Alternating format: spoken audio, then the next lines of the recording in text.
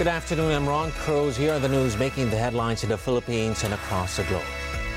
Philippine House Speaker Alan Peter Cayetano breaks his silence on ABS-CBN shutdown. Cayetano has been blamed for the network shutdown, says the National Telecommunications Commission ambushed everyone.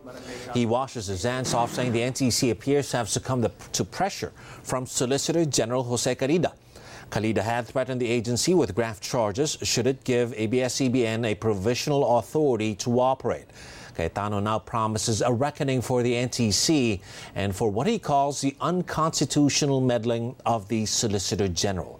He also assures the public the Committee on Legislative Franchises will conduct a fair and impartial hearing on ABS-CBN's franchise application, but he does not mention a timetable.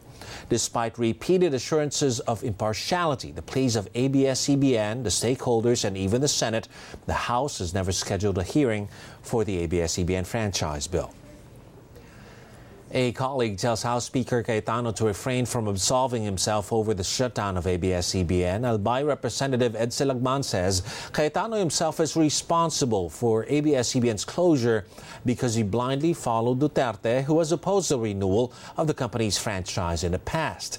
He adds the House Speaker cited his own personal grievances against the network to justify delays in tackling several pending ABS-CBN franchise bills. For Lagman, the only way now for the House to redeem itself is by immediately fast-tracking the renewal of ABS-CBN's franchise. Philippine House Minority Leader Bienvenido Abante meanwhile pushes for the abolition of the NTC for shutting down ABS-CBN. Abante says the move was an affront to Congress, which has the sole authority on legislative franchises. He adds the commission is incompetent and lacks dynamism to keep up with new technologies. Abante now wants the NTC's functions and powers transferred to the Department of Information and Communications Technology. Because we have a DICT. I mean, why is it that the president even asked for a third telco if the NTC has been doing their job? Why would the new department like the ICT be created, no? And the NTC be an attached agency to the ICT? Well, they just have to squash the NTC and let the ICT do their work. Over at the Senate, 13 senators filed a resolution calling on the NTC to reconsider its cease and desist order against ABS-CBN. The senators reminded the agency it allowed other entities to continue operating with expired franchises pending renewal by Congress. The resolution was signed by 9 members of the majority and 4 members of the minority. Despite the Senate resolution, the National Telecommunications Commission stands by its decision to shut down ABS-CBN. The NTC says the network's case is different from the situation of other entities with expired franchises for the simple reason of lack of opposition against ABS-CBN's peers. The NTC also denies being pressured by Solicitor General Jose Carida. Well, there are those that are challenging the validity of the franchise. There are opinions now being raised, have been raised by prominent individuals. There are so many individuals already expressing their opinion. All of this has prompted the Commission to make a decision. We cannot just keep quiet. So if we do not do anything, we will be charged of dereliction of duty. The Catholic Bishops' Conference of the Philippines calls on government and Congress to work together to allow ABS-CBN to resume its operations. Because of the network's closure, the CBCP says Filipinos lost one of the country's major sources of information, which is crucial during these difficult and trying times when the country is dealing with the COVID-19 pandemic. The CBCP adds ABS-CBN has also been a source of entertainment and diversion for people who have been locked down in their homes for more than 2 months already due to the health crisis. The Foreign Correspondents Association of the Philippines, or FOCAP, urges the Philippine Congress to independently act on pending measures seeking to renew ABS-CBN's franchise. That statement comes as FOCAP condemns the National Telecommunications Commission's order to shut down ABS-CBN, which it calls a threat to press freedom and a clear case of political harassment against a pillar of Philippine democracy. Millions of people in the Philippines and abroad, Filipinos abroad, they depend on all ABS-CBN Corporation to be informed, to receive trustful information, especially right now during the pandemic. So I think it's a really big loss suiting right now ABS-CBN under any circumstances, but especially right now amid this pandemic. Phocam President Sara Gomez says ABS-CBN appears to have been singled out since other media entities were allowed to operate even while their franchise renewals were pending before Congress. A media law professor also decries the ABS-CBN shutdown, describing it as traumatic for Filipinos whose only access to news is through free TV and radio. Attorney Marichu Lambino from the UP College of Mass Communication says ABS-CBN's commitment to delivering the news is what Filipinos need in this time of a lockdown. Shutting down ABS-CBN had traumatized many people because all of a sudden they turn on the TV and it's all dark, and their only lifeline to the outside world is Channel 2 and DZMM, and it is like losing your window or losing your access to the world. It feels like you're thrown into jail. So that's how traumatizing it is. So I hope that the Supreme Court sees how important this matter is and how important and urgent it is to act on the petition for search warrant and prohibition right away.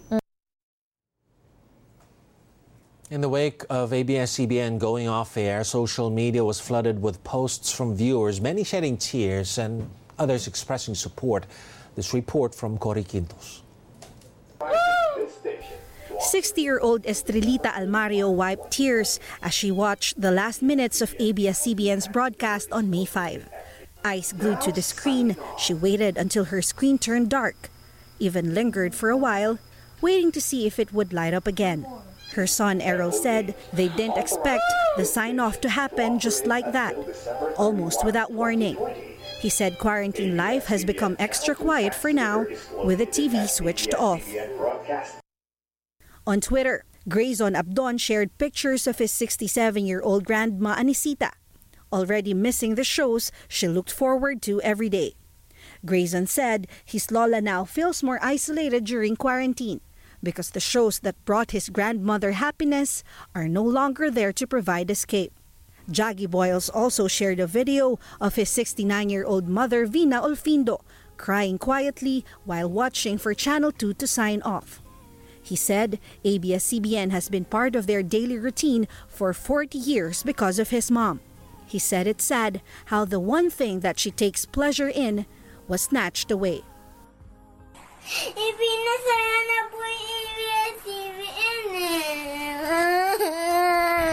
Even children couldn't contain their emotions.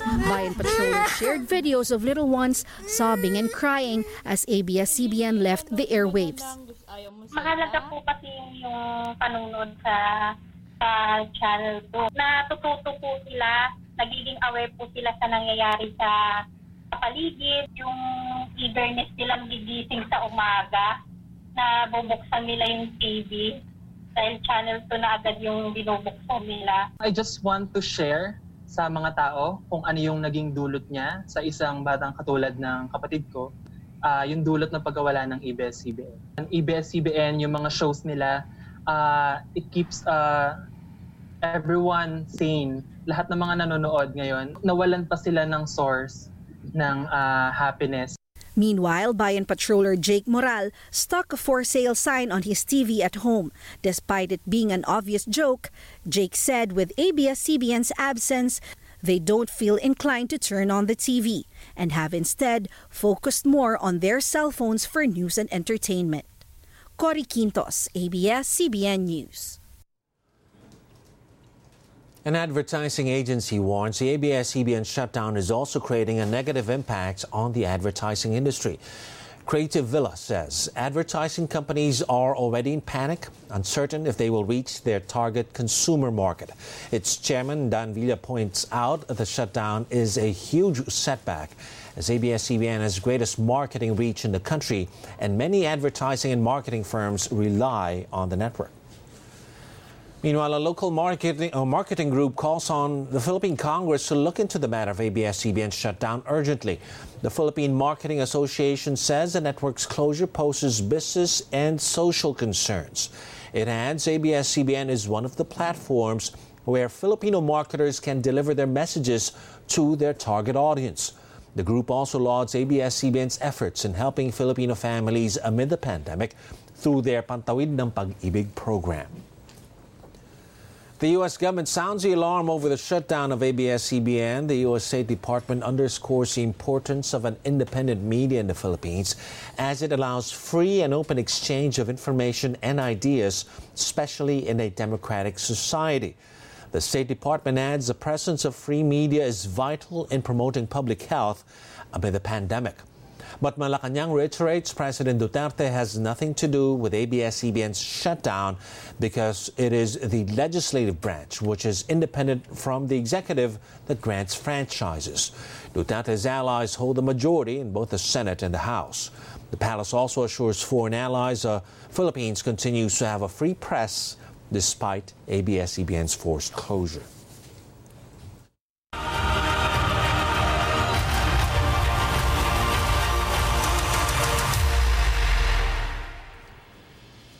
The Philippines logged a record high number of new COVID-19 recoveries at 116 today, bringing the total number of recovered patients to 1,734. This is the second day that the country broke the record for the number of new coronavirus recoveries.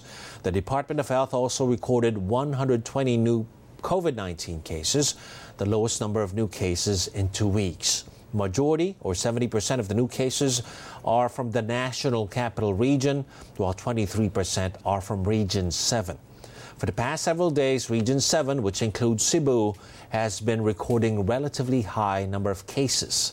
Since the pandemic started, there have been 10,463 COVID-19 cases in the Philippines. The DOH also reported 11 new coronavirus-related deaths for a total of 696 fatalities. 23 Filipino workers have died in Dubai due to COVID-19. That's according to Philippine Consul General to Dubai, Paul Raymond Cortes. There's still no official figures on the total number of infected Filipinos in Dubai, but Cortes says the consulate remains in touch with Dubai authorities. He adds they continue to provide economic relief for those affected by the lockdown. Cortes also says at least 1,500 Filipinos in Dubai have asked for assistance with getting flights back home. The Philippine Red Cross admits encountering some technical problems in conducting COVID-19 tests. Red Cross Chairman Senator Richard Gordon says samples they've received from local government units are sometimes improperly encoded, meaning some information are missing. This has prompted the organization to return the samples. He adds Red Cross is not getting enough samples for coronavirus testing. So far, the group has conducted over 20,000 COVID-19 tests since April 14th. We're just spreading towards the entire country at various stages of development, like in Batangas and Los Baños. We're doing already Cebu. We're doing Bacolod and also Zamboanga. And then we go to Cagayan de Oro, to Butuan, and possibly Jansan or Davao. We have theoretically 32,000 tests a day. Okay, now that's why we're moving heaven and earth. We need medtechs, we need encoders, and that's if we can have that, I think we can do a lot better. The Supreme Court junks a plea to compel President Duterte to disclose his health records. Mike Navallo reports. Voting 13-2, the Supreme Court junked earlier today a petition filed by a lawyer seeking to compel the president to disclose his health records. This is according to sources from the Supreme Court. Only two associate justices dissented, and they are Associate Justices Marvic Leonen and Alfredo Benjamin Kagiwa. We understand that it is Associate Justice Henry Jean-Paul Hinting who is the ponente of that particular decision. The petition, filed on April 13, had sought to direct President Rodrigo Duterte or his office to Executive Secretary Salvador Medialdea to disclose within 7 days his latest medical and psychological or psychiatric exam results, health bulletins, and other health records since he assumed office. It cited the president's incoherent, unresponsive, and unintelligible rumblings and his drunken monologue during his late-night press conferences as signs that he may not be fit enough to manage the coronavirus pandemic. The petition relied on as legal basis Section 12, Article 7 of the 1987 Constitution, requiring the president to inform the public of the state of his health or the state of health of the president, especially in light of serious illnesses that he allegedly or he admitted in the past. It even claimed that the president's admitted use of fentanyl could also affect his thinking. But Chief Presidential Legal Counsel Salvador Panelo had said the petition warrants an outright dismissal due to lack of factual or legal basis. And so this is what happened to the Supreme Court, voting 13-2 to junk that particular petition. And we should point out that 11 of the Supreme Court magistrates were appointed to the Supreme Court by the president, who also appointed the Chief Justice, Juzgado Peralta, to the post.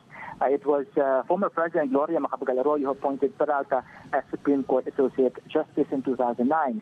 The three other justices are appointees of former President Benigno Aquino III, and they are Senior Associate Justice Estela Perez Bernabe, Justices Leonen and Kagiwa. Debt watcher Fitch Ratings downgrades the Philippines' outlook from positive to stable, citing the impact of COVID-19 on the economy. Fitch says it's projecting a higher debt and budget deficit for the Philippine government as it battles the pandemic. This latest action comes 3 months after Fitch raised its outlook on the Philippines due to its very strong macroeconomic story. But Fitch now expects the Philippine economy to contract by 1% this year. Fitch expects a dip in private consumption, which contributes 70% of GDP. There has been a significant change in, of course, the spread of this of the virus globally as well as in the Philippines, and that has led us to significantly revise our growth projections for Philippines for this year from over 6% that we were expecting in February to a contraction of 1% of GDP.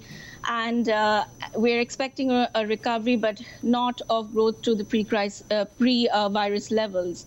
And at the same time, we have also changed our fiscal projections quite substantially from what we had previously as a result of the spillover effects of this pandemic on the fiscal. So we're now expecting debt to increase in 2020 to close to about 45% of GDP, and then to just come down very gradually. We're expecting a widening of the central government deficit to about 6.5% of GDP this year before it starts to come off. Moody's Analytics seeing the biggest output loss this month amid the extended lockdown due to the pandemic, but it's keeping an optimistic view for the Philippine economy, a 0.3% full-year growth estimate for 2020. Moody's Analytics APAC chief economist Steve Cochrane attributes this to the country's fairly strong fiscal policy, particularly on infrastructure development, which is expected to resume once the lockdown is lifted. He adds he expects the Philippines to gain from any improvement in the global economy. Assured that the best estimate right now is that the greatest loss will be in May. And that's because in China, we already see the economy beginning to turn around. So we'll see a little bit of improvement in terms of demand for goods through the intermediate supply chains into China. And also Europe and North America are beginning to open up a little bit. Certainly, Q3 will be, the economies will be operating a little closer to more normal speeds, and the Philippines will be a beneficiary of that. Despite higher demand for relief goods, manufacturers of canned sardines are currently operating at only 55 to 60% capacity due to lack of manpower and social distancing measures. Greg Tung, the president of the Canned Sardines Association of the Philippines, says they can only operate one shift per day due to curfews imposed by government. They're now studying ways to increase capacity, including setting up new production lines for the labor-intensive industry to meet higher demand. They're also asking Manila ports to fast-track the release of their cargo from Zamboanga so they can distribute supply immediately to customers. We're working double time, and more or less, the panic buying has kind of subsided already, and gradually we're able to catch up of building our inventory. As we speak right now, probably most of us, we can safely say we have 2 weeks inventory on hand. There is supply of fish, there is fish, but the problem is that we cannot produce it as fast as possible. One reason is that we lack the manpower. Number two, the problem is to shuttle our employees. We have to pick up our workers, to bring to the factory because of social distancing. We cannot also maximize the load of our shuttle bus. So they have to both be going back and forth. Many businesses are rethinking their operations amid the pandemic, and some are considering using artificial intelligence. Singapore-based Advance AI says they've received more inquiries from companies that want to reduce physical contact, including banks for credit profiling and e-commerce platforms for verifying vendors.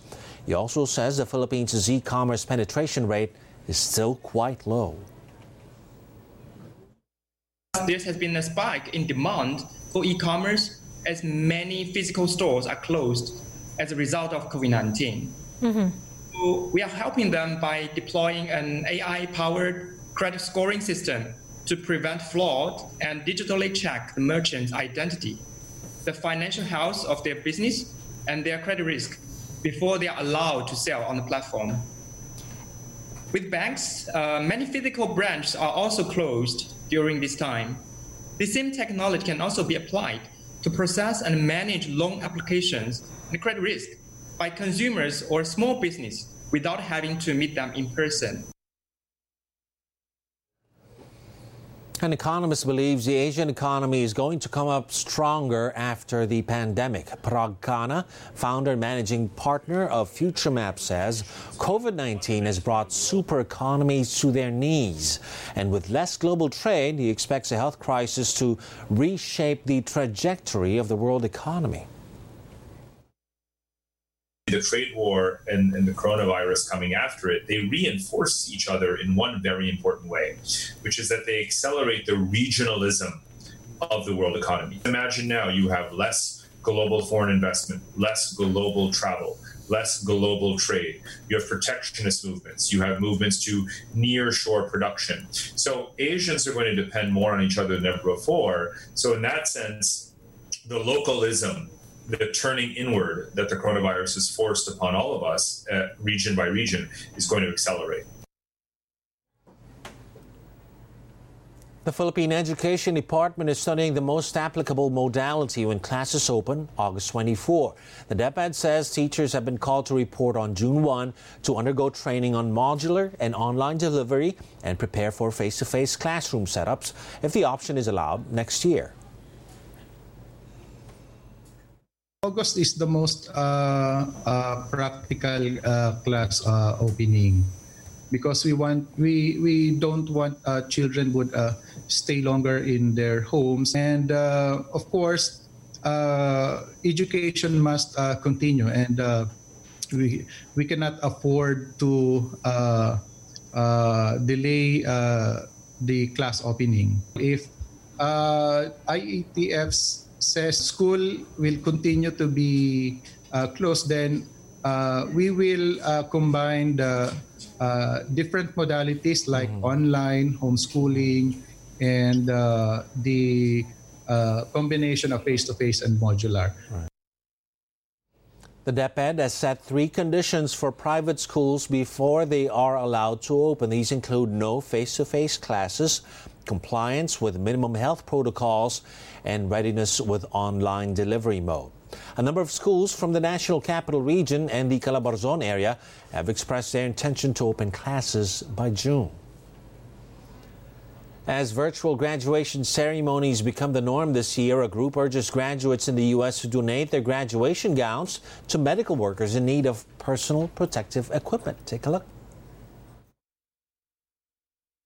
Empty stadiums and virtual ceremonies will be the norm for graduation this year. But frontline doctor's assistant Nathaniel Moore doesn't want graduates to let their hard-earned regalia go to waste. He's urging graduates to wear the cap and donate the gown. Moore founded a charity called Gowns for Good, which gives the graduation gear to medical workers in need of personal protective equipment, or PPE. More than 75,000 frontline responders have registered for gowns so far. The gowns are more effective than other alternative measures of PPE, given their length, their sleeves, and their easy donning with zippered access. Medical workers across the United States have taken to the streets, protesting the lack of adequate protective gear. Some doctors have even resorted to wearing trash bags, which Moore says does not offer protection for the arms or below the waist. To hear these personal stories of people on the front lines that have nothing, that are begging for gowns, that are begging for any support that we can offer them and as fast as possible. And we're working just as hard as we can to make sure we can spread our story, get people to donate to help those that are reaching out. Moore, who was also set to graduate this year from the MBA program at the University of Vermont, said Gowns for Good was the perfect way to honor both his healthcare colleagues and his fellow graduates. We're getting notes from individual donors, and they're as heartfelt as can be. We have parents that are talking about children that have passed and they're holding on to their graduation gowns, and this is the best way that they see fit. They're honoring their son or daughter's lives by donating to this just wonderful cause. Nearly 4 million people are expected to graduate from U.S. universities this year. And those were the latest news alerts. I'm Ron Cruz. For more updates, subscribe to the ANC YouTube channel, like us on Facebook, and follow us on Twitter.